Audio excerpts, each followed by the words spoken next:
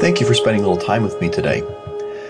My son told me a little while ago that if I did a podcast, that the sweet spot would be about 15 minutes. My first recording of just what I wanted to teach in Isaiah chapters 1 through 12 was almost 2 hours, and I was only 3/4 the way with what I wanted to do. I just tell you, I love Isaiah. I've studied Isaiah, and I think the more that I study Isaiah, the more hope I have in Jesus Christ. And so today, as we go through Isaiah chapters 1 through 12, I will refer a few times to my book. I'm taking some things from it, but I hope you just feel a little more hope in Jesus Christ. Where I'm headed in today's kind of time together is how relevant and applicable Isaiah is to us and our lives. And if you're adding with what Nephi, one of the reasons he read the words of Isaiah to his family was to give them hope. And I'm going to use it with a lot of themes as I teach. And there's a lot of specifics I won't cover, but I hope today that we can focus on what's relevant, what's applicable, and gives you hope. I do want to give a shout out to Cedar Fort. I've been very grateful for their help in publishing my 2-volume set on Isaiah that I titled Isaiah Prophet's Prophet, because that's who he is to me. Even the prophets like Nephi, they look up to him as a great example of a prophetic prophet. Now here's a few verses that set the stage for what we're looking for today, how Isaiah is relevant and applicable. With Nephi, he quotes Isaiah. You've probably read 1 Nephi 19:23. I did liken, he reads the book of Moses to help him persuade him to believe in Christ. But really, he wants to make it sure they really believe in Christ, so he quotes Isaiah to persuade them to believe in Jesus Christ. And verse 24, sometimes we blow over that. He also reads it to give his people hope. In chapter 11, verse 8, he gives a little commentary about Isaiah because it's going to lift up your hearts as you read it. It's going to help you rejoice. Then once again, I want you to liken it, to compare it, make it more applicable. How's this applicable, relevant to you? In 2 Nephi 25, 7 and 8, he notes that Isaiah is of great worth. And the prophecy that in our day it will be understood, because what he's quoting Isaiah is for our day. And then when we skip to 3 Nephi 20, when Christ is among the Nephites, he says the words of Isaiah will be fulfilled when the covenant is fulfilled, the covenant that God has made with Israel.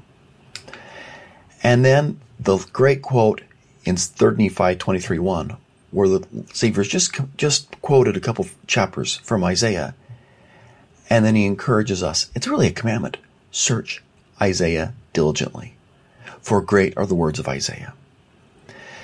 And so I hope today that that's where our focus is: relevance, applicability, and hope. And with that, my first verse, I'm going to quote, and you're going to go, how is this relevant or applicable to us? It is Isaiah chapter 1, verse 7. I know I'm skipping the first 6 verses, but Isaiah chapter 1, verse 7 says this: Your country is desolate. Your cities are burned with fire. Your land, strangers devour it in your presence. And it is desolate, as overthrown by strangers. And you think, why would I start by quoting that one? When Moroni comes to Joseph Smith, he quotes several scriptures. This is one of the ones that he quoted word for word to Joseph Smith. Oliver Cowdery referred to 13 passages from Isaiah that the angel told Joseph Smith were going to be fulfilled in the latter days. And Isaiah chapter 1, verse 7 is one of them. And there's a few others, like chapter 1, verse 23 and 26, and 2, verse 1, and we'll get to several of these, and I'll mention them as we go along. This is a verse that's going to be fulfilled in our day. Well, I want to explain a little bit how that's being fulfilled in our day. And I'm going to back up by a little bit of background to the book of Isaiah. Isaiah is called And his life, his ministry is during 5 different kings of Israel. He is called as a prophet in the time of Uzziah's death. And so Isaiah chapters 2 through 5, you just get the sense they've rejected God. And then you get King Jotham, and you skip to King Ahaz, and there is a drumbeat of war. And it's not just any war. War being, well, it's more one-sided, lopsided war. There's a superpower, Assyria, that's in the background that's threatening all the nations around. And King Ahaz makes an agreement with Assyria, and there's some apostasy, and chapter 7-11 focuses on that. And we're going to talk a lot about that today. Here's just, you think about it in a map-wise.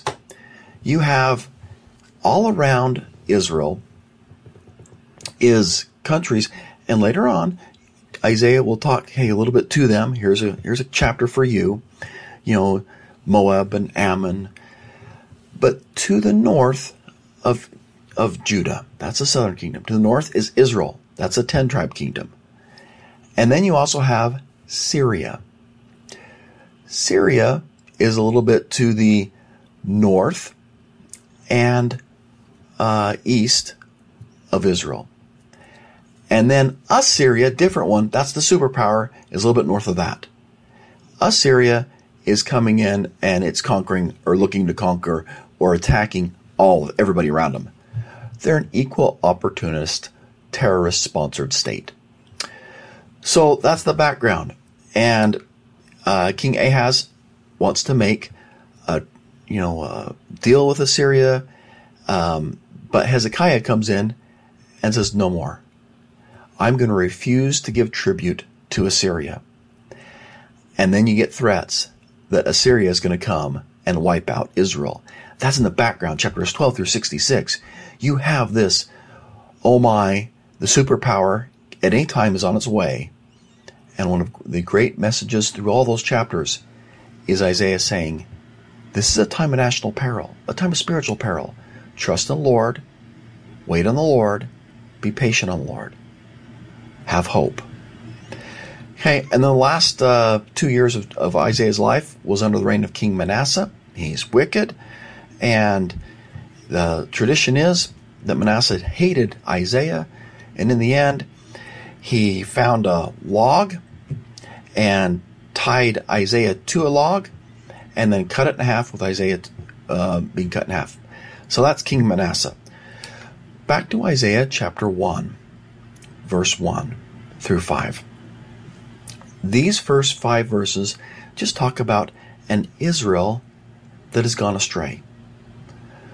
So it's kind of like end of verse 2. You've rebelled. Verse 3. Oxes know their masters. You don't know me. Donkeys, asses, they know where they belong. You, my people, verse 3, have not considered. You haven't even considered, thought about me. Verse 4, you can just picture God's just setting this up with Isaiah and everything is going on. Ah, sinful nation. People laden with iniquity, seed of evildoers. The end of verse 4, they have gone away from God, backwards. They've regressed. They've gone down. Their spirituality has dwindled to almost nothing. Why should you be stricken anymore? Will you revolt more and more? And that's kind of a hint of the war that they've had, Judah, the southern kingdom, with the northern kingdom, Israel, and Syria. Because Syria and Israel wanted to make a league with Judah, the southern kingdom. Let's all three of us get together so we can be a force that can reckon with the superpower Assyria. And we'll get to that a little bit more later on today.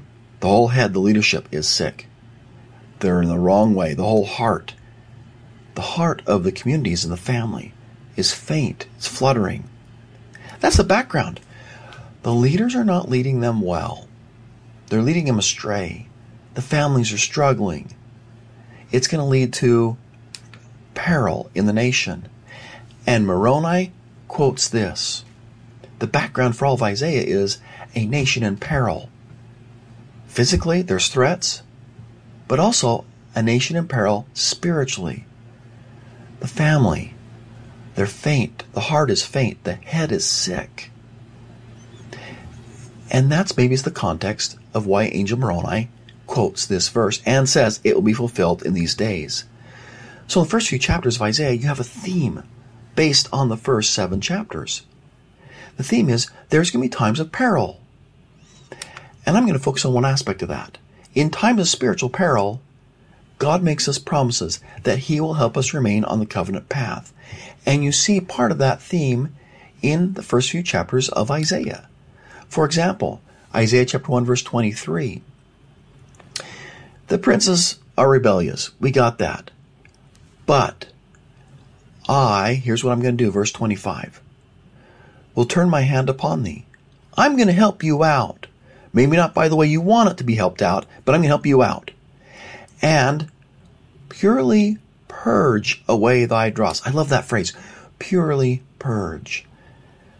Getting rid of dross. I mean, if you're going to do like getting gold, you want to have pure gold.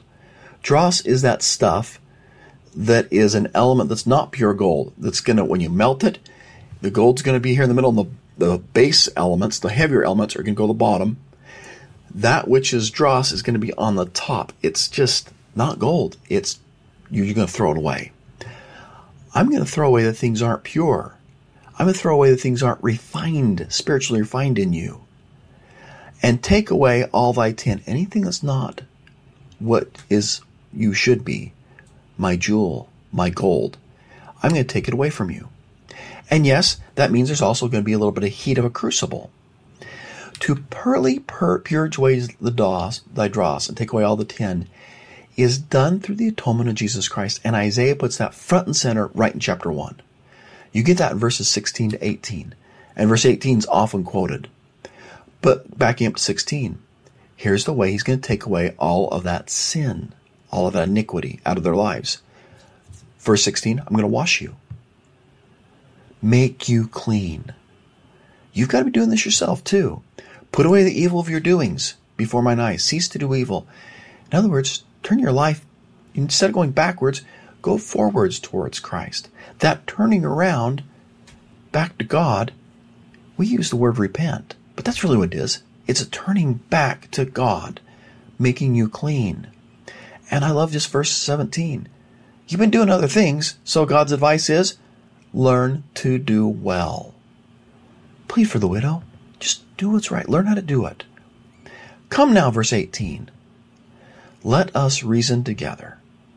Though your sins be as scarlet. I love that he's comparing it to scarlet.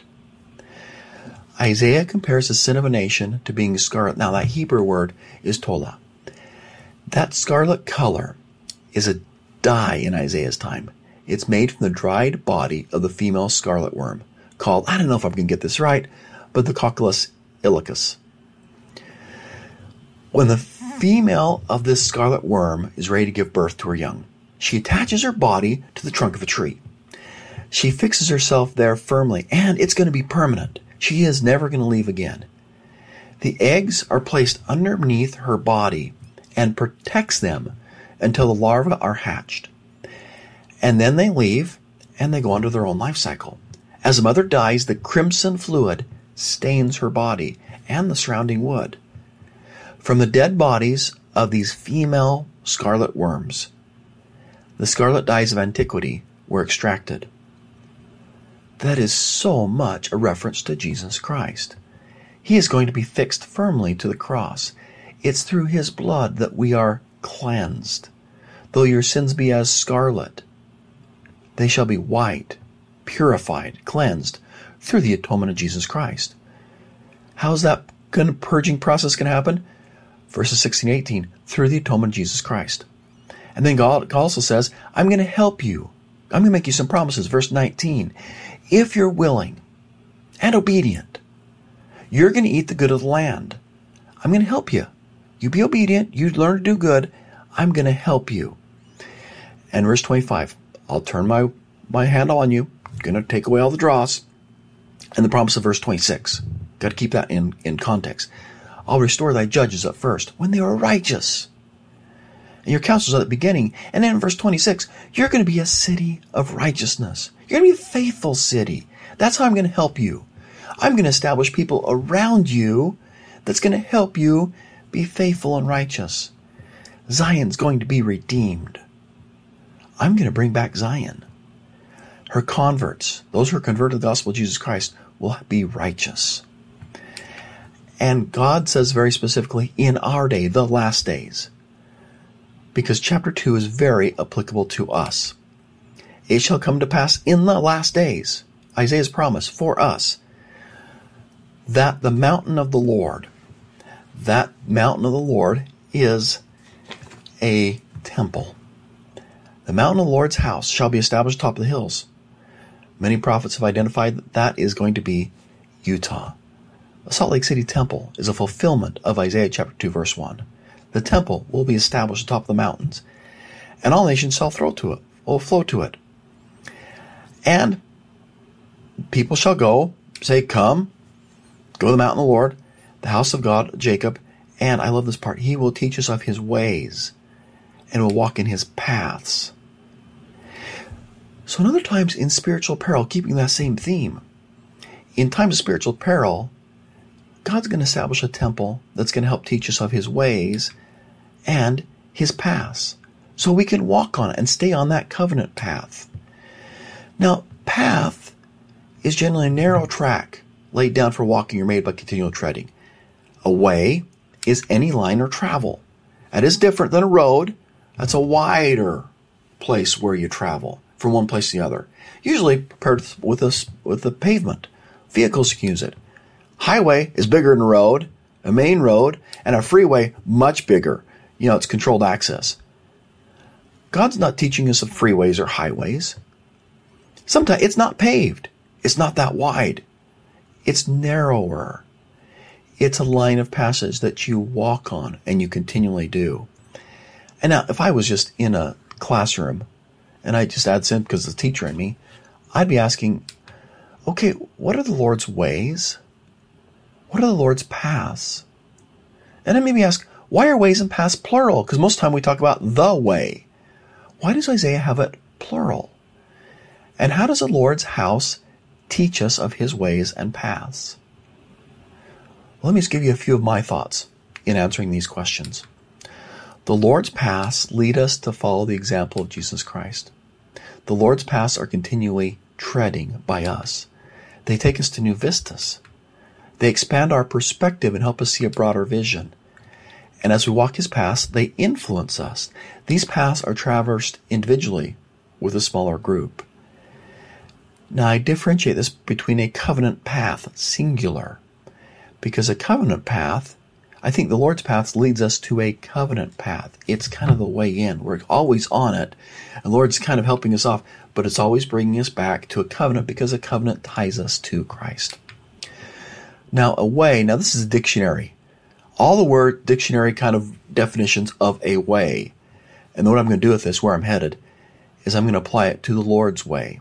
So here's a dictionary, bunch of dictionary definitions of way. It's a manner, a mode, a fashion. It's a characteristic or habitual manner. A way is a method, plan, means for attaining a goal. It's a direction or vicinity. It's a passage or progress on a course. An old Roman or pre-Roman road. Any line or passage of travel used or available. It is a space for passing or advancing. It's also a habit or a custom. It's a course of life, action, or experience. And I thought, okay, all those definitions can apply to the Lord's way. Here's how all these definitions apply, because the Lord's way is the manner in which we look at life, the way we reply to adversary. The Lord's way is the characteristic or habitual manner of a disciple. The Lord's way is the method to obtaining a goal of becoming more like Christ. The Lord's way is a direction that leads us to our heavenly home. The Lord's way has joy in progress on our course. It's not the end point.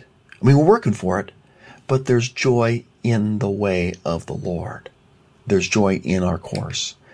It is ancient, pre-Roman. It guides us through and out of dense woods in life. It clears a way for us to pass by selfishness. It is a habit or a custom. It is a course of life, action, or experience. And I think if I was a Mandalorian, I would say, this is the way. Okay. In the temple, we learn the Lord's ways. And some of the ways we learn the Lord's ways in the temple, we learn an eternal perspective in which we can look at life, and the way we can reply to adversary. In the temple, we learn more about that characteristics, that manner of being a disciple. In the temple, we learn about the goals, how to become more like Christ. In the temple, the Lord's way is taught that God's plan leads us to our heavenly home. And in the temple, we learn about the joy of progress on our eternal course. In the temple, we learn that the Lord's way is His plan of happiness that the ancients found comfort in. And in the temple, we learn the Lord's way helps us and guides us through periods of difficulties in our lives and clears a way for us to pass by selfishness. It is a habit or custom. It is that course of life. We're taught that in the temple. This is the way, or as the way Christ said it, I am the way, the truth, and the life. No man cometh unto me but by unto the Father, but by me. President Nelson has recently taught, quote, each temple is a beacon of light and hope. The temple, the house of the Lord, stands as a symbol of our faith in life after death and as a stepping stone to eternal life for us and our families. The temple is a sacred and essential part of God's plan for our happiness now and forever. One other thing that Isaiah adds in this chapter on that same topic of spiritual peril, he's giving warnings. Well, I'm taking the dross out. I'm helping you do that, but don't add it to your life.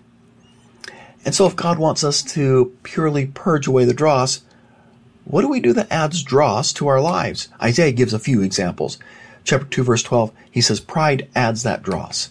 Chapter 3, verse 5, if you oppress anybody, if you oppress your neighbor, that's adding dross. With your tongue, verse 8, and your doings, you speak evil, you're doing evil, that's dross. You're adding it to your life.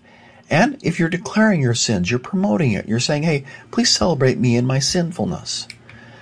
That's all a part of adding dross. Now, along that same theme, in times of spiritual peril, God reminds us often that it'll work out for the righteous. A major theme throughout all of Isaiah is found in Isaiah chapter 3, verse 10. Say unto the righteous that it shall be well with him, for they shall eat the fruit of their doings.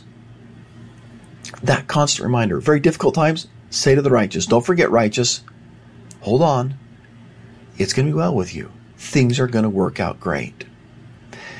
Now, I had a side note with chapter 3. And for me, it's a lot like a talisman, a lucky charm. People wear things and think, okay, this is really, really lucky. Maybe it's a medallion that, okay, this is going to bring me luck or has some significance. Most often for me, I find it with people have, well, in what they wear. They've got their lucky socks. And if I wear my lucky socks, my team's going to do really, really well. And I'm on my way to go watch my football game, and where's my lucky socks? My team's not going to do well unless I'm wearing my lucky socks. I had a teammate in high school who wouldn't wash his socks because when he washes his socks, he thought we lost. By the way, he was washing his socks often when I was in high school. And then we won, and he's like, I'm not going to wash these socks. And we won again. He didn't want to wash his socks again because that was his lucky socks. That doesn't matter what it is, lucky socks or horseshoes or, hey, I don't know, maybe you're a Harry Potter fan and there's different things that bring you luck, okay? But Isaiah asks, what happens when you have confidence or bravery from something external? I don't know, maybe it's a Deathly Hallow, maybe it's lucky socks. What happens when it's taken away? That's a little bit of what he's talking about, that bravery. In that day, verse 18 of chapter 3, the Lord will take away the bravery of. And he gives a big old long list of things that give people false confidence. It's in what they're wearing. Sometimes we get so caught up in, hey, let's get this list of wearing and kind of like you can't do all that. But I think the main theme is he's going to take away the bravery that those false things give. So you got ornaments talking about assorted fashion items, whatever they may be. Chapter 3, verse 2, unrighteous people you looked up to, military power, intellectual superiority. One day the Lord's going to take away all those things that are temporary bravery, but He wants you to focus on getting true and lasting bravery. And that's a theme for Isaiah. In the time of spiritual peril, God will give us lasting bravery to endure our days well. And that true bravery or lasting bravery, bravery from God, confidence, you may say, in the Lord, comes from trusting God, chapter 3, verse 10, that it will be well with us. Being united with a community of saints, in verse 10, chapter 2, verses 2 through 3, that's a major theme for Isaiah. Becoming united with the community of saints gives you confidence in the Lord, or lasting bravery. It also helps you have an eternal perspective, chapter 3, verse 13. And true and lasting bravery or confidence in the Lord comes from thinking less of yourself and your trinkets and more on Israel, which becomes a theme for chapter 4. Think more on the covenant and Israel, which has been an emphasis for President Nelson.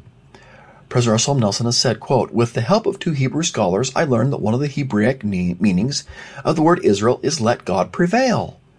Thus, the very name of Israel refers to a person who is willing to let God prevail in his or her life. That concept stirs my soul. When your greatest desire is to let God prevail, to be part of Israel, so many decisions become easier. So many issues become non-issues. So in the theme of Isaiah, in times of spiritual peril, God wants to help Israel prevail. And chapter 4, verses 5 and 6, He says, here's what I'm going to do in the last days to help you prevail.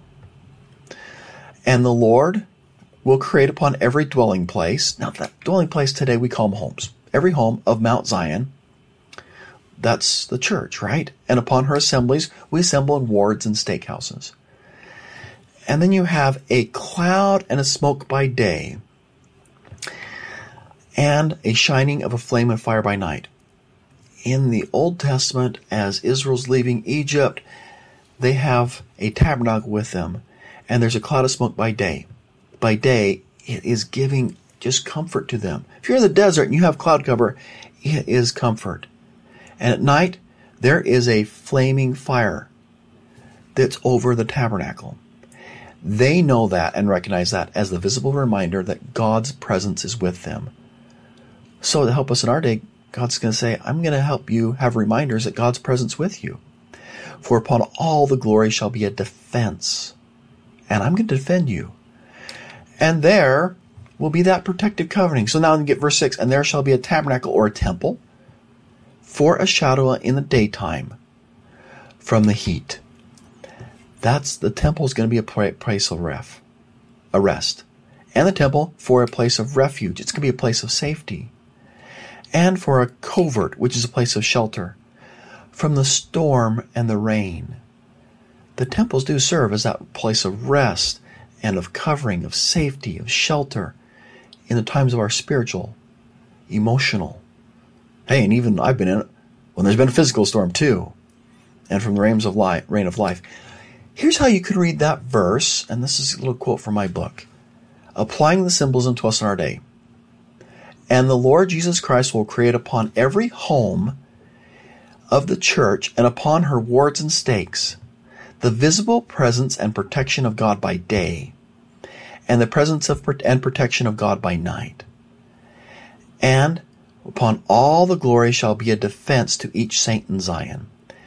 And there shall be a temple for a shadow in the daytime from the heat. It'll be a place of comfort, a place of refuge, a place of protection from the storm of personal difficulties and from rain.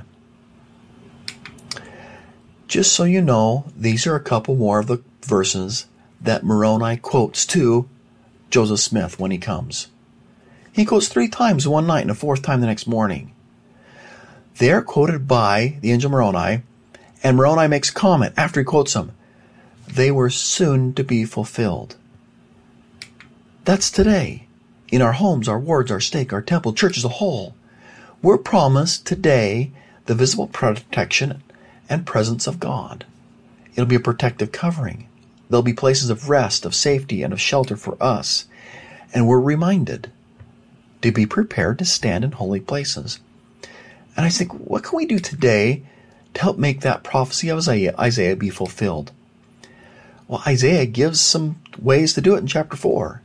Know the Lord. He's going to do his part, and so much more. There's an invitation in verse 3 of Isaiah chapter 4 to be holy, to become holy.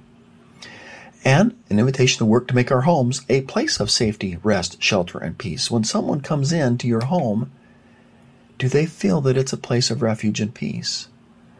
So if I was teaching this, I may say, hey, what are you going to do today to make your home a shadow from the heat, a refuge from the storm, a place where God's Spirit dwells?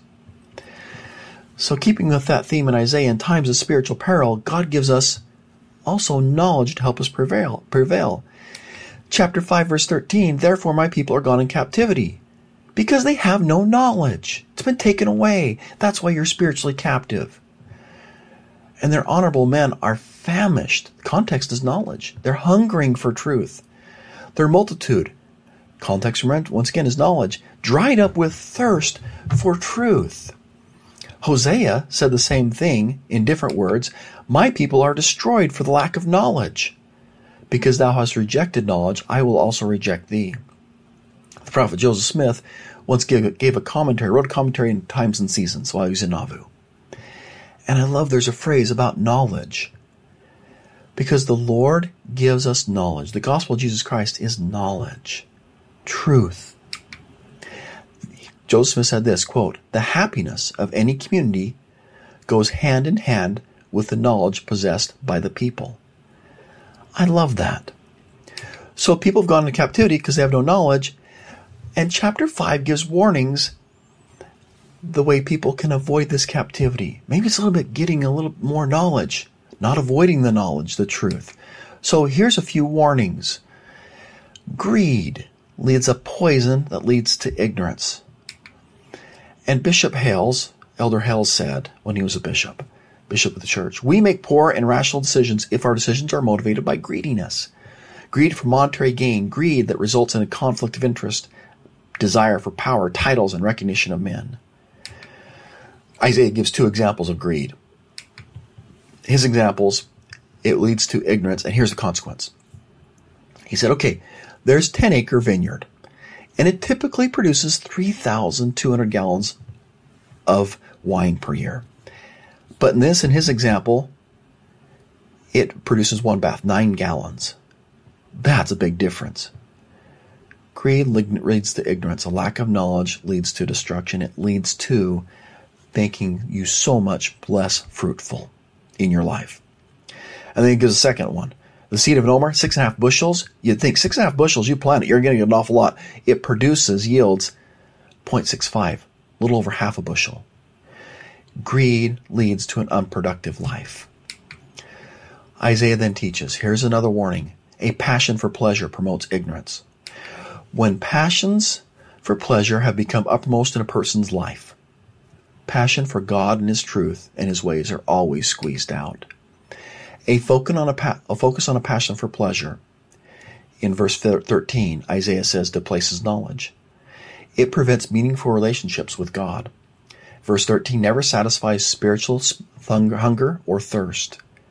It decreases your motivation to learn from your problems and make lasting changes. And verse 14, if you're focusing on passion for pleasure, it brings you into hell's mouth.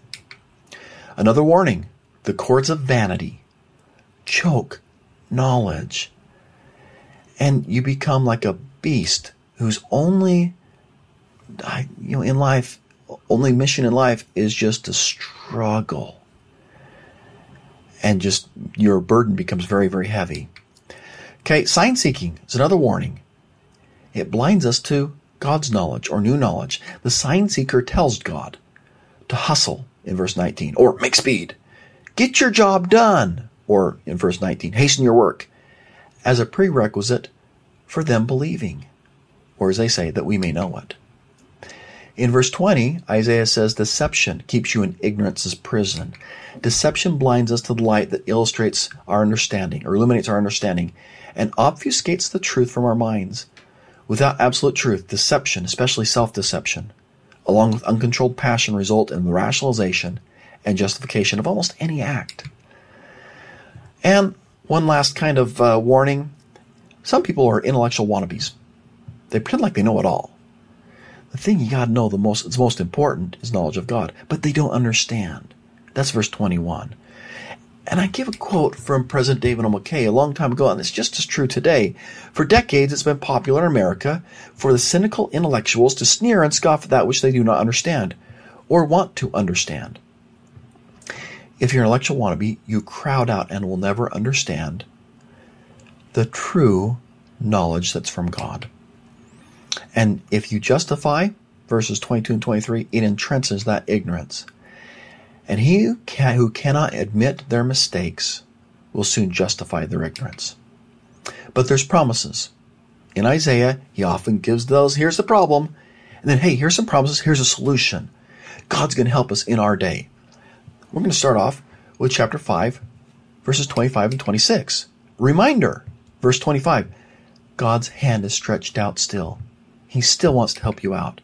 He's going to establish an ensign.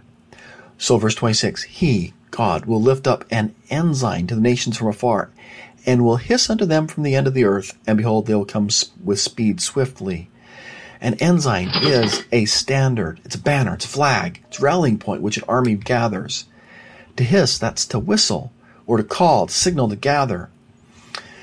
And that ensign, make no mistake about it, is the Church of Jesus Christ of Latter-day Saints. When Brigham Young first came into the valley, one of the first things he does, he climbs to a small hill. Well, here's the way President Hinckley described it. When the brethren stood on the summit of a hill, this is right outside of Salt Lake City as we have it today, they looked over the valley to the south of them. It was largely barren except for the willows and rushes that grew along the streams that carried water from the mountains to the lake. There was no building of any kind, but Brigham Young had said the previous Saturday, this is the place. The summit where they stood was named Ensign Peak out of reference to those great prophetic words of Isaiah. He, speaking of God, will lift up an ensign to the nations from afar, and he will hiss unto them from the end of the earth, and behold, they shall come with speed swiftly. As President Romney testified, this church, the Church of Jesus Christ of Latter-day Saints, is the standard which Isaiah said the Lord would set up for the people in the latter days. So back to God's help. His hand stretched out still. He's going to establish an ensign. He's going to feed his lambs, Isaiah 5:17. He's going to help sanctify us in righteousness. That's verse 16. Now, God's helping us in our day. That's kind of chapters 1 through 5. And then we get to chapter 6. 1 through 5 seems to be like a prelude. Isaiah's call to be a prophet comes in chapter 6. And Isaiah's call is very symbolic. There's a lot of things that really in Isaiah's call, he is being taught about the atonement of Jesus Christ. So I'm going to go through this really quick. Isaiah 6, 1 through 6. In the year that King Uzziah died, I saw the Lord sitting upon a throne. So you start to get this imagery, a throne, high and lifted up. His train, not choo-choo, but train like a bridal's veil's train. It's the cloth that's coming down. It just fills the whole temple. And above it is seraphims. Seraph is a fiery angel. Seraphim is two angels, plural angels. I know, seraphims is angels, double pluraled. It's actually a mistake. But so seraphim, they have 6 wings, symbolic of movement, covering their face. 2 of their face, 2 of their feet, and 2 they fly. And the whole earth, verse 3, is full of the glory. And the posts of the door, here's the context, those doorposts are the posts that hold up the temple. These are the columns of the temple. This is the foundation of the temple. That moves with the voice of him who's on the throne, God. And the whole house is filled. Now you got another imagery, smoke. And Isaiah, verse 5, oh, I'm undone. I'm a man of unclean lips. Everybody around me is unclean lips. And I've seen you, God. And now here's where we get even just a major theme of the atonement. Then flew one of these fire angels Fiery angels you'd think would be able to just go reach down and pick up a coal. They're a fiery angel. It's like they've got super hands that can pick up a coal. But they can't do it. They have to take tongs to pick up the live coal. And then they place it on his lips, in his mouth. Well, the symbolism of Isaiah's call highlights our symbols. You got the throne of God, the train, the smoke, the seraphim, the post of the temple door, the unclean lips, the live coal, and at the very end, Isaiah says simply, "Here am I." That is teaching about the atonement of Jesus Christ. And I want to make sure you see Christ in his call, because I think that's what Isaiah is being taught with this way he's being called. All of those symbols are symbolic. The throne is symbol that God is a king. He's a judge. The train and the smoke is symbolic of the glory of God that fills everything. The seraphim are heavenly beings that are here to assist us. The posts of the temple are symbolic that God gives stability wherever he is in our lives. The unclean lips, very symbolic of personal unworthiness. The live coal, now this is a process of purification. The angels can't just do it. They have to get the tongs to get the live coal, because they can't give personal purification. It's only through Christ. He is the one who is the purifier. And Isaiah, who says, "Here am I," he is the type of a servant. But all that symbolism relates to us. Because, like the throne, we one day will stand before God to be judged. That train and smoke, we can and we will behold the glory of God. There are heavenly beings, seraphim, that assist us and bring us closer to God. And like the temple doors, the temple posts, God does give us stability in our lives. Yeah, we're like Isaiah. We have personal sins, personal unworthiness, but we know we can be purified through the atonement of Jesus Christ. And we can go where God wants us to go. We can say, just like Isaiah, "Here am I, send me." So Isaiah gets his call, and his number one question, it is, verse 13, "Then said I, Lord, how long?" I don't know Isaiah's thrilled to be the prophet. It's like, how long do I got to do this? And the Lord's answer, I'm not sure he appreciated. "Until the cities be wasted without inhabitant, houses without man, land utterly desolate." Isaiah, you're the prophet till no one's around you anymore, till everybody's gone. That prophetic calling, I believe, is not just here, but that calling extends into the spirit world as well. Maybe it's like a prophet or like a bishop. Once a bishop, always a bishop. You are ordained to that. But I just pause here. What advice would you give somebody who asked that question? How are you going to help us wait this out? How long do I got to do that? Nice do a little side note, because Joe Smith asked the same question. He's in Liberty Jail. It's kind of like, how long do I got to do this? That's the background of Section 121. He's emotional. And in his letter, he asked the question, how long? In verse 2, which is part of Section 121. And then you get verses 1 through 6, where how long we got to do this? After verse 6, it's not included in Section 121. In his letter, there's 11 paragraphs that's not included in Section 121. So after verse 6, you get Joseph just in his letter just talking about, hey, I've gotten 3 letters. I got them from Emma, my wife, Don Carlos, my brother, Bishop Partridge, my bishop, and all breathing a kind of consoling spirit. So verse 1 through 6, he's upset. He's, it's just difficult time. And then I have these letters. They're letters, he says they're refreshing. And he says this about them. You can have little idea how sweet the voice of a friend is. One token of friendship from any source whatsoever awakens and calls into action every sympathetic feeling. It brings up an instant everything that is past. It seizes the present with the avidity of lightning. It grasps after the future with the fierceness of a tiger. It moves the mind backward and forward from one thing to another. And finally, all enmity, malice, hatreds, past differences, misunderstandings, mismanagements are slain victorious at the feet of hope. And when the heart is sufficiently contrite, then the voice of inspiration steals along and whispers. And that's when you get verse 7. My son, peace be unto thy soul. So Isaiah asks, how long? Joseph Smith asks, how long? What do we do to help others when they're saying, how long? For Joseph, in the middle of section 121, he receives words of kindness from family. He received words of kindness from his bishop, from friends, that helps him move past the malice, the difficulties going through. Maybe that would be good for any of us. Great application. How long? If someone's asking that because they're having a very difficult time, be the friend that helps them. And maybe be thinking, well, that's what Christ makes me feel. That's helping me endure a trial well.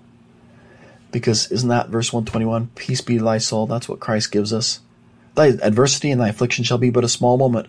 And then, if thou endure it well, and Christ gives us strength and peace to help us endure things well. And maybe I've learned this, and maybe you share it with your friends. Now, background to chapter 7 is war. And I referred to at the very beginning, you have the southern kingdom, Judah, you got the northern kingdom, Israel, and you got Syria.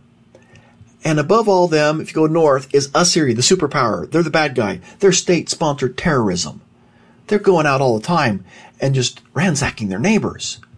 You have one king who's there on the throne for 35 years, and 31 out of 35, he takes his army to one of his neighbors and goes ransacks it.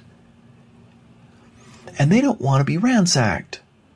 So the northern kingdom and Syria like, hey, let's get this coalition together and let's get Judah to join us. The three of us, maybe we can be a defense against Assyria, the bad guys.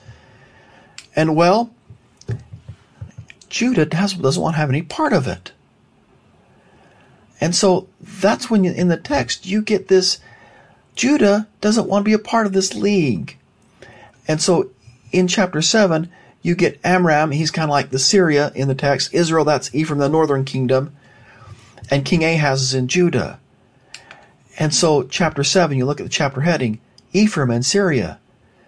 They want so badly that Judah is going to be a part of this league, they wage war against them to get him to be a part of the league. Hey, join us, or we're going to fight you, so then you join us. And because they're afraid of Assyria. They are the bad guys.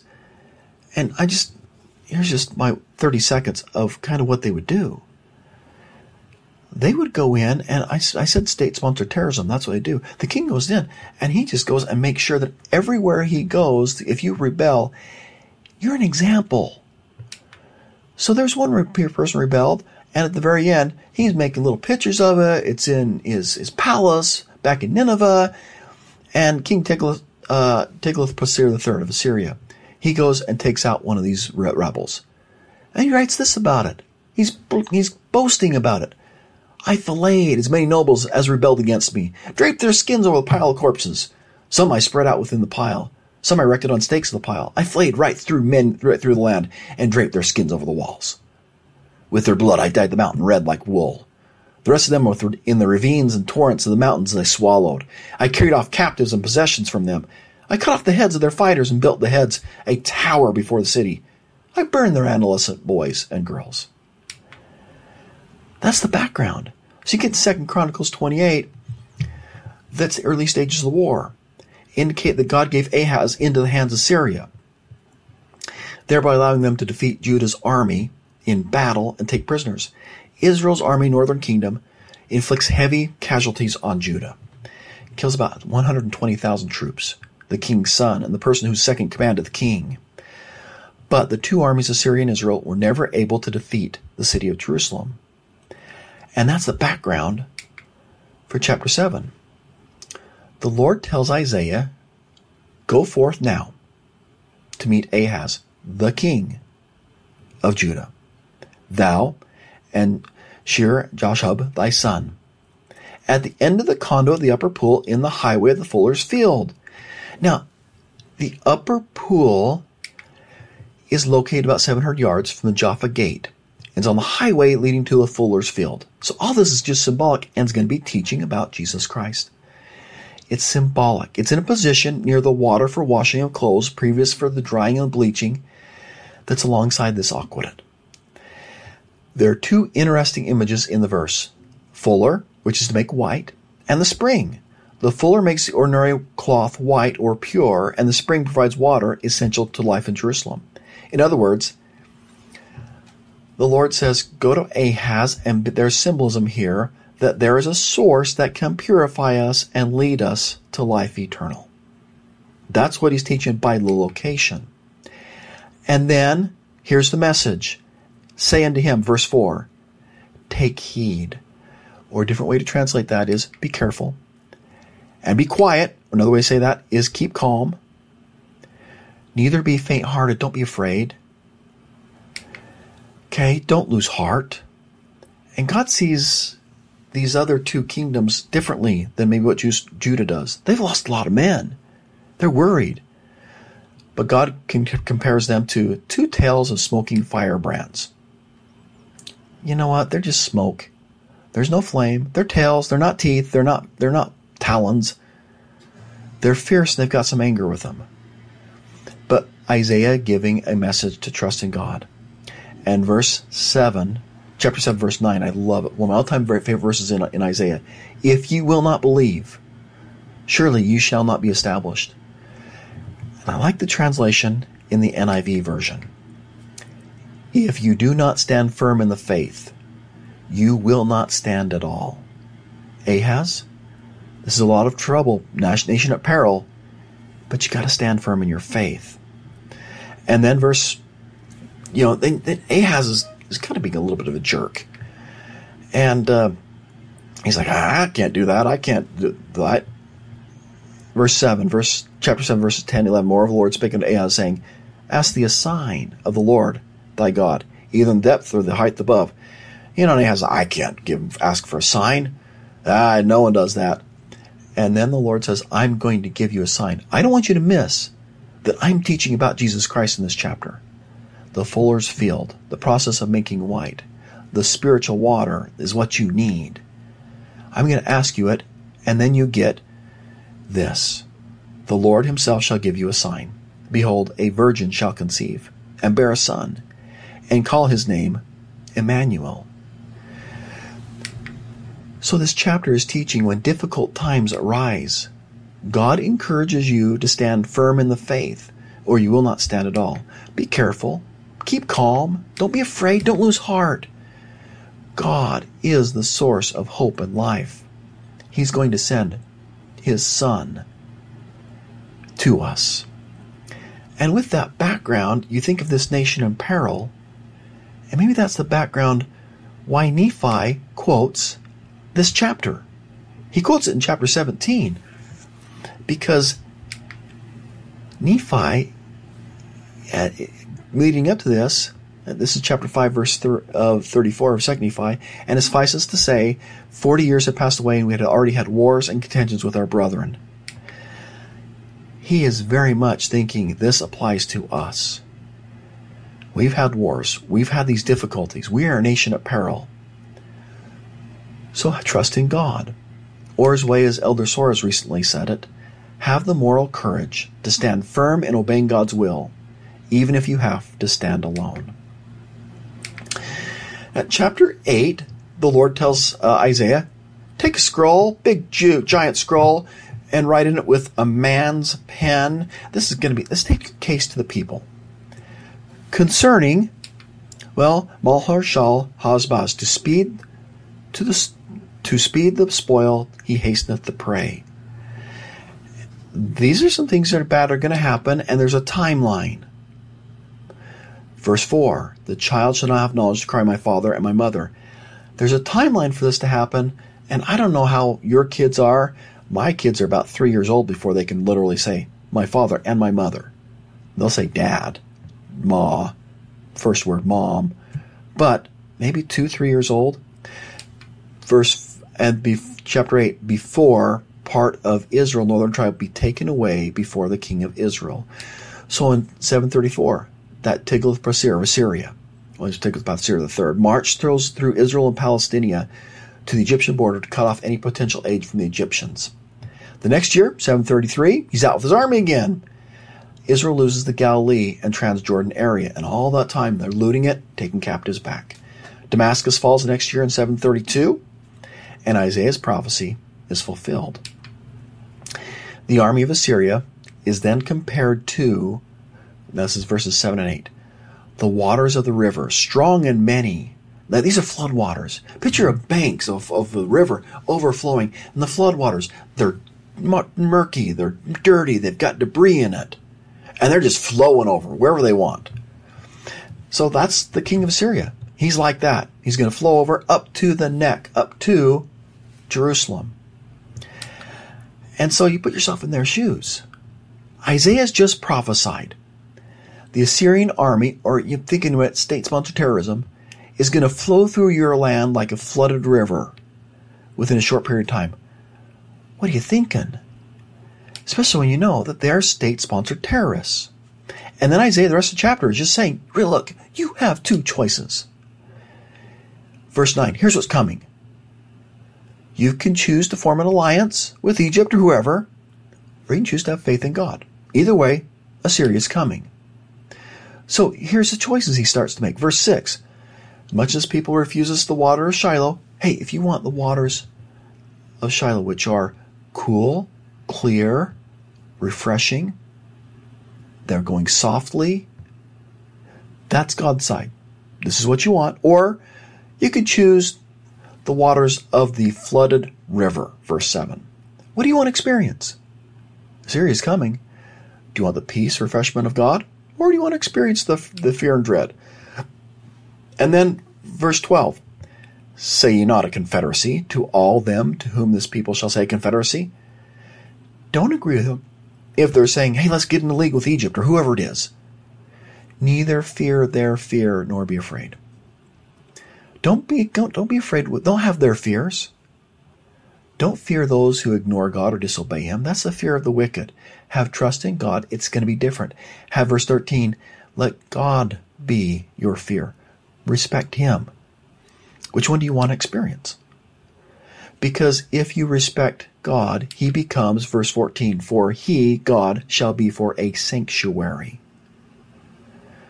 For those who reject Him, He's a stone of stumbling, a rock of offense. He's a gin and a snare. What do you want to experience? Sanctuary? Stumble. A sanctuary is a consecrated thing or place, not necessarily an asylum. It's a place where God dwells. The He in Isaiah should be capitalized since it's referring to the Lord. He is consecrated to be a spiritual refuge to the faithful, and He will be a stone of stumbling and rock to the rest. You picture yourself on a path with one stone that's upturned. Because it could be a stepping stone or a stumbling block. Peter uses the same imagery that Isaiah says, and says this in 1 Peter 2, verse 8, and a stone of stumbling and rock of offense, even to them which stumble at the word. You're struggling with what Christ says, you're stumbling over it, that's when it's a stumbling block. And then he adds, being disobedient. Paul talks about it in Romans 9, 32 and 33. Wherefore, because they sought it, which is righteousness, not by faith, but as it were by the works of the law, for they stumbled at that stumbling stone. They wanted to get there because, not by my faith in Christ. It's like, I got to do it because the works of the law of Moses. I'm going to earn my way to heaven. It's that toxic perfectionism. That's what they've been doing. In other words, they want righteousness, not by faith, but by their works. It becomes a gin and a snare to the inhabitants of Jerusalem. A gin is like a noose or a snare. It's designed for a victim to ensnare themselves. And Israel is going to ensnare themselves in their disobedience of the Lord Jesus Christ. They're going to seek support from Assyria against the prophet's direction, or whoever it is. To the contrary, they're going to be caught in the snare of their own making. Okay, you make an alliance with Assyria, we're going to give you tribute. It's going to be a snare. 8 verse 15, and many among them, Israel. Now look at the verbs here. Stumble, fall, be broken, snared, and taken. It's a downward pattern. Isaiah is describing the downward results of those who reject the Lord. They stumble. You reject the Lord, you start to falter in your faith. Then you fall and commit sins. Then you're broken. You suffer those consequences of their transgressions. And they're snared because you're enticed by Satan's temptations. and taken captive. It's a promise to both divided parts of Israel, Ephraim and Judah. They stumbled in the teachings of the Lord and the prophets and were offended by their calls to repent or change or come back. It's the same principle today. Those who choose to ensnare themselves with wickedness will stumble, fall, and be broken. They'll be snared in wickedness and taken captive. So I guess the question for all of us is Christ your stumbling block or your cornerstone? And then I add one other, just a little bit cross-reference, just because I love it. We never want to be a stumbling block to someone else. So Romans chapter 14, verse 13, Paul says, "Therefore, let us not pass judgment on one another any longer, but rather decide never to put a stumbling block or hindrance in the way of a brother." Now, on to Isaiah chapter 9. It's referenced to a couple parts. There's a part of Israel, Zebulun. It's the northern part, and Naphtali. Naphtali is a part of the Sea of Galilee to the north. And Isaiah chapter 1 and 2 and 3 are quoted by Matthew as a prophecy about Jesus Christ. And Matthew wants you to know, this is a prophecy about Jesus Christ. So Matthew 4, Jesus goes, departs into Galilee, leaves Nazareth, and dwells in Capernaum. That's the northern side of the Sea of Galilee, in the borders of Zebulun and Naphtali. And then he just says, hey, he's here, verse 14, so Isaiah can be fulfilled. When he said, now this is chapter 9, verses 1 and 2, the land of Zebulun and the land of Naphtali by the way of the sea beyond Jordan, Galilee of the Gentiles. He quotes that. Then he also quotes verse 2, and that's verse Matthew 4:16. So here's Isaiah 9:2. The people that walked in darkness have seen a great light, and they that dwell in the land of the shadow of death, upon them hath the light shined. Matthew quotes it a little differently. The people which sat in darkness, not walked, but sat in darkness, have saw a great light. And to them which sat in the region and shadow of death, light is sprung up. This verse is very surprisingly predicts that the least likely area of Israel, the farther north section, most likely to be militarily oppressed of anywhere in Israel, the most influenced by paganism, is going to be honored by God, and it's going to be a place where he will send a new light in the future. Verse 3, it says this, thou hast multiplied the nation. And now in Isaiah 9:3, it has the word not.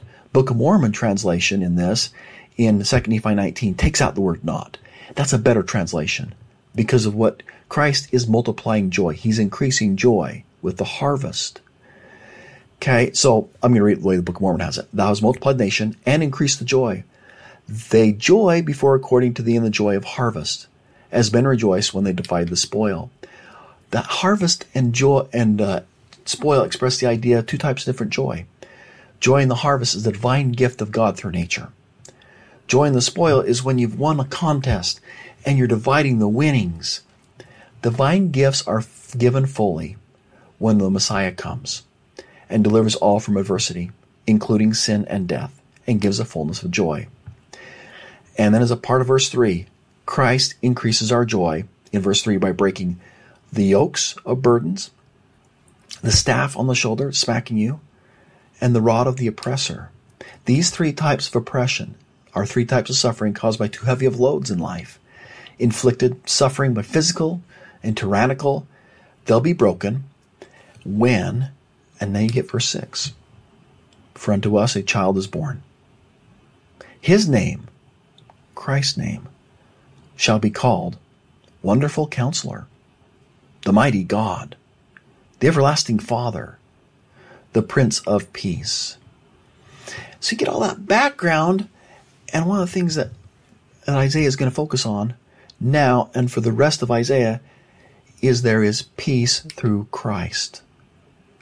And just some of the references in the future that you may look for as you study Isaiah is that idea of peace in Christ. So 9:6, he's the Prince of Peace. 9:7, the increase of his peace, there will be no end. 26 verse 3, Christ brings perfect peace to us. 26:12, he will ordain peace for us. 32:17, the work of a righteous shall be peace. 48:18, the peace of the righteous is compared to a river flowing constantly, just coming in and pure. 48:22, there is no peace for the wicked. We are encouraged in 52:7 to publish peace. 54:10, God gives us a covenant of my peace. 54:13, and great shall be the peace of thy children. 55:12, for ye shall go out with joy and lead forth with peace. And 57:2, when the righteous die, they enter peace. And so there's also a part where Isaiah says, that's Christ is coming, Prince of Peace. Why would you reject it? Well, that same chapter, you reject it in verses 9 and 10 because you have pride. You reject it because you don't turn to or seek to the Lord in verse 13. You reject peace when your leadership causes you to err. That helps you to reject peace. That's what helps you do it. When you're a hypocrite, that helps you reject peace, verse 17. Or an evildoer, or speak folly. When you're not unified, verses 20 and 21. Yet, this theme repeated 3 times in verse 12. God's hand stretched out still. In verse 17, God's hand stretched out still. Verse 21, God's hand stretched out still. He is going to provide the Prince of Peace. Even though you may be disunified, you may reject in Christ's peace now, his hand is stretched out still for you. And then he's saying, hey, here's some way you can increase peace in your life. Have some humility, verse 9 and 10. Turn to, seek the Lord, verse 13. You want more peace in your life? Have leaders lead you towards God, verse 16. Be personally righteous, verse 17. Have unity among those around you, among the saints, verse 20 and 21. And remember, God's hand is stretched out still. There's nothing you've done that can't separate you from God's love. The theme of Isaiah chapter 9 is how Christ will magnify and increase our joy and our peace. Now, chapter 10, I'm only going to spend like 2 minutes on. At the chapter heading, the destruction of Syria is like a type of destruction at the second coming. Well, here's how a few parallels between the destruction of Assyria and how it parallels to the second coming of Jesus Christ. Assyria, one of its main reasons why it was destroyed is because of internal conflict, civil wars. Weakens it from itself. Those wars, their armies are fighting armies and decimates their power. And it's relatively rapid. Assyria falls. And there's warring between nations. The wicked in Assyria were prideful. Isaiah 10 verse 12 were prideful. They had a stout heart. They're wicked. Their treasures will be taken away at the second coming, just like the treasures of Assyria were. And it's done by an overflowing flood, brings an end to the wickedness. The wicked, and the imagery with Nahum, or Assyria, because he's talking about Assyria, they're inebriated with wickedness. That's all they see, and they don't even comprehend what's going on outside them. They're drunken like drunkards. And Satan's going to leave them unprotected. That's parallel to the second coming. The wicked will be unprotected. And unless they turn to Christ, the wicked will never recover, for their injury has no healing. And the downfall of the wicked will come with remarkable ease when Christ comes, and the wicked will be burned as if by fire. But once again, there's that promise of hope in Isaiah 10. Israel will return and rely on God. God's people will dwell in Zion. There is a future day, verse 25, of redemption that will come for God's people. In verse 27, the burdens that for Israel and their oppression will be removed because of the anointing that God has. And you may think there's no hope for you. That's 28 and through 34 of Isaiah 10. But your delivery has been planned. So just know that. And God's hand is stretched out still to you. Chapter 11, I think would be really good if you could picture it in your mind. And major things that's in Isaiah 11 is a rod, which is young growth, shoot or twig. There's a stem, literally the stump of a tree cut close to the roots, and a branch, which is a green sapling. And the Institute Manual, the Old Testament Institute Manual for the Institutes, has a picture. And it has the stem of Jesse. It has like this stump. And then it kind of goes through in section 113, verses 1 through 6 as well, and says, hey, here's the question and answer. Here's the interpretation of this chapter of Isaiah. The stem of Jesse is Christ. And the rod, that's the little branch that's coming out of the stem, this tree that's been cut down, is a servant of Christ. And there's the root. The roots represent the stability, support, and origin of all life that comes from Christ. Even though a branch or trunk of the tree may be cut down, there's still life and hope arising from the roots. So those roots are symbolic, the influence of, the strength of, the support given by Christ. And then there's a branch, there's a sapling. That's symbolic of the church. So the angel Moroni states that Isaiah chapter 11 verse 1 was soon to be fulfilled when he speaks in 1823 to Joseph Smith. In the next 10 years, the rod, as servant of God, I know it's Isaiah, but it's also applicable to Christ, and it's also applicable to Joseph Smith. He's called as a prophet and is given from the stem, Christ, the priesthood, the keys of the kingdom, so he'd be an instrument in the hands of the Lord, to restore the ensign of the nation and gather the Lord's people out of the last days. The church is like a branch that grew out of the roots of Christ. Even though the rod may be cut off, like the martyrdom of Joseph Smith, the church would remain strong and rooted in Christ. There's nothing between the roots and the branch. There's nothing between Christ and his church, between him and his prophet. And Isaiah 11 teaches that the Spirit of the Lord gives, now these are words out of verse 2, wisdom, the application of knowledge. Also in verse 2, the Spirit of the Lord gives understanding or discernment, discrimination, the power to see with the heart of an issue. In verse 11, the Spirit of the Lord gives counsel, the faculty to form counsels. Also verse 2, the Spirit of the Lord gives might. In this verse, it's a power associated with counsels. There is power in family counsel, in church counsels. Also verse 2, the Spirit of the Lord gives knowledge, the things of God. In other words, truths given by God that give us true knowledge. And in verse 3, there's mentioned the fear of the Lord, being reverential, obedient fear, the first step towards true knowledge. And I love what it said in Proverbs chapter 9, verse 10. The fear of the Lord is the beginning of wisdom, and the knowledge of the holy is understanding. Now, there's a phrase in verse 3 that the Spirit of the Lord also gives us quick understanding. It's literally quick-scented fear in Jehovah. Quick-scented in the fear of Jehovah.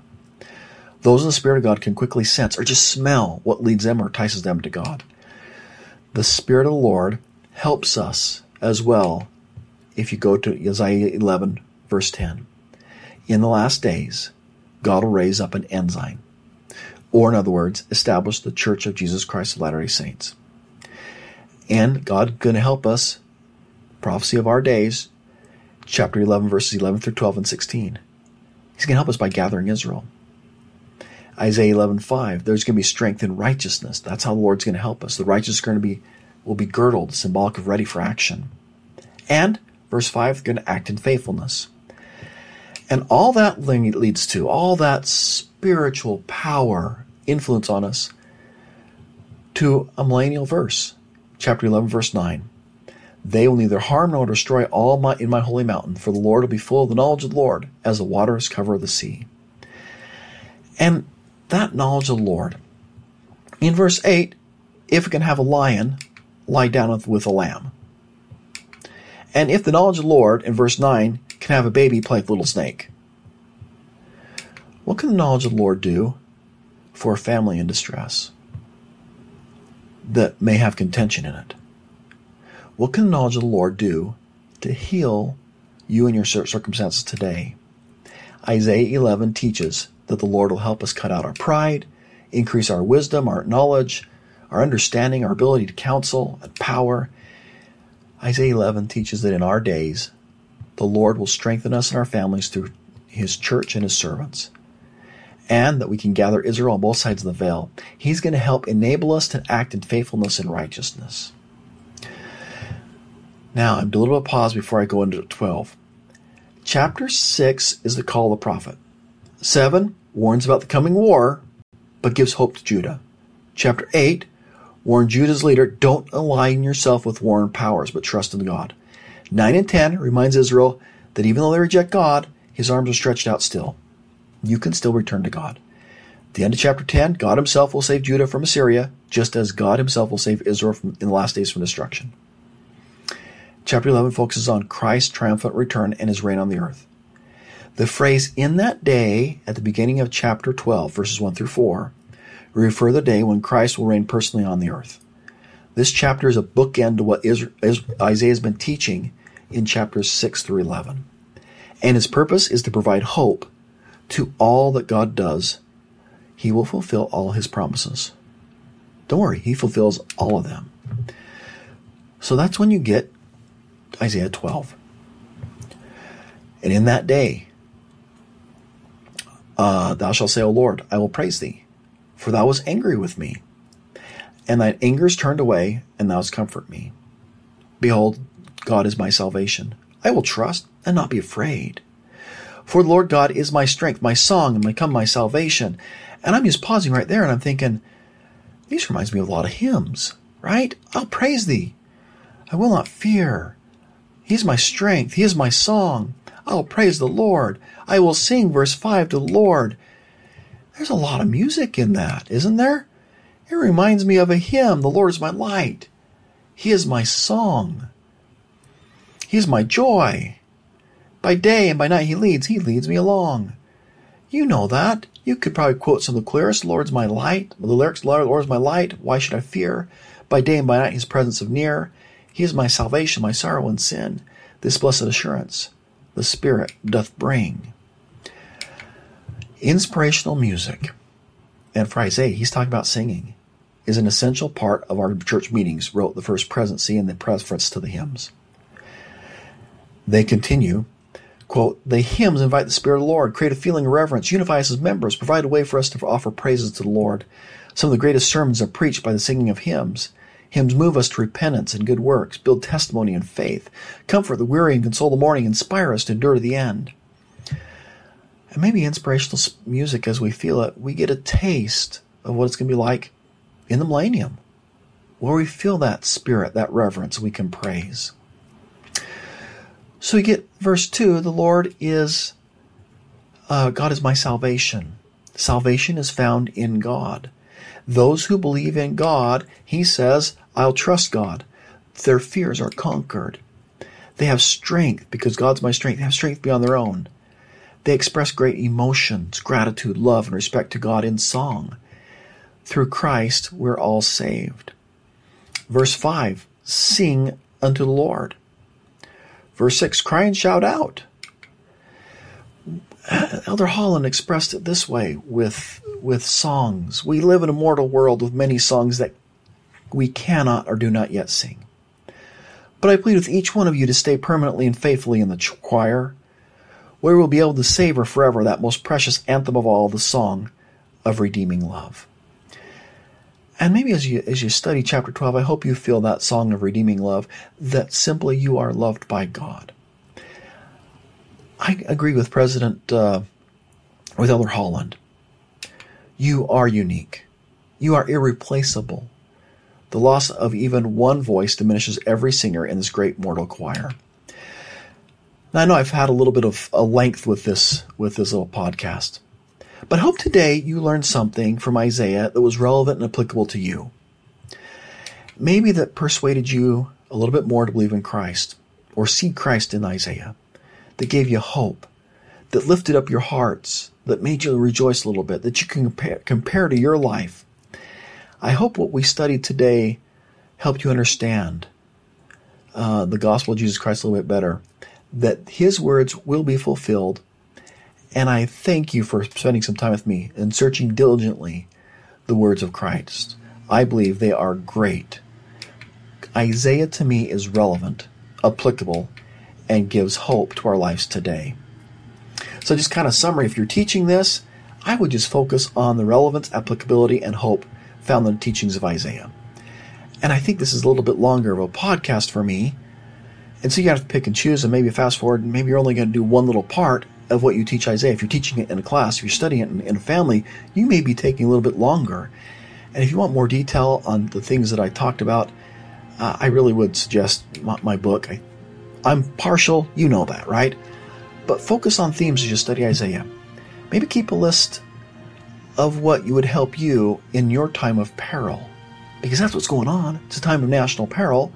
What does Isaiah teach them? What's the Lord teaching them? What's the Lord teaching you? And maybe what you learned today about the Lord's paths, His ways, where do they lead? Is there another way that the Lord's showing you that will lead to more joy in your life?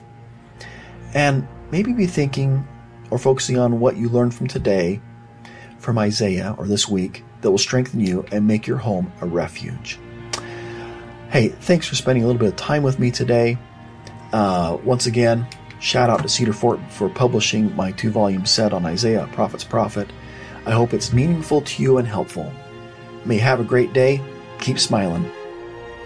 Isaiah, a Prophet's Prophet's teachings are designed to help students of the Scriptures increase their understanding of the words of Isaiah. His writings persuade us to believe in Christ, and they give hope to us in our day. Through the words of modern-day prophets and apostles, we are given added clarification, guidance, and encouragement to assist in this effort. Written by Robert Miller, a full-time seminary teacher for the last 27 years. He has also taught Institute, Adult Religion, and BYU Idaho online classes. He received a PhD in 2001 in instructional psychology and technology. Robert gives incredible insight into the sometimes difficult teachings of Isaiah. Isaiah, a Prophet's Prophet. Find it at cedarfort.com.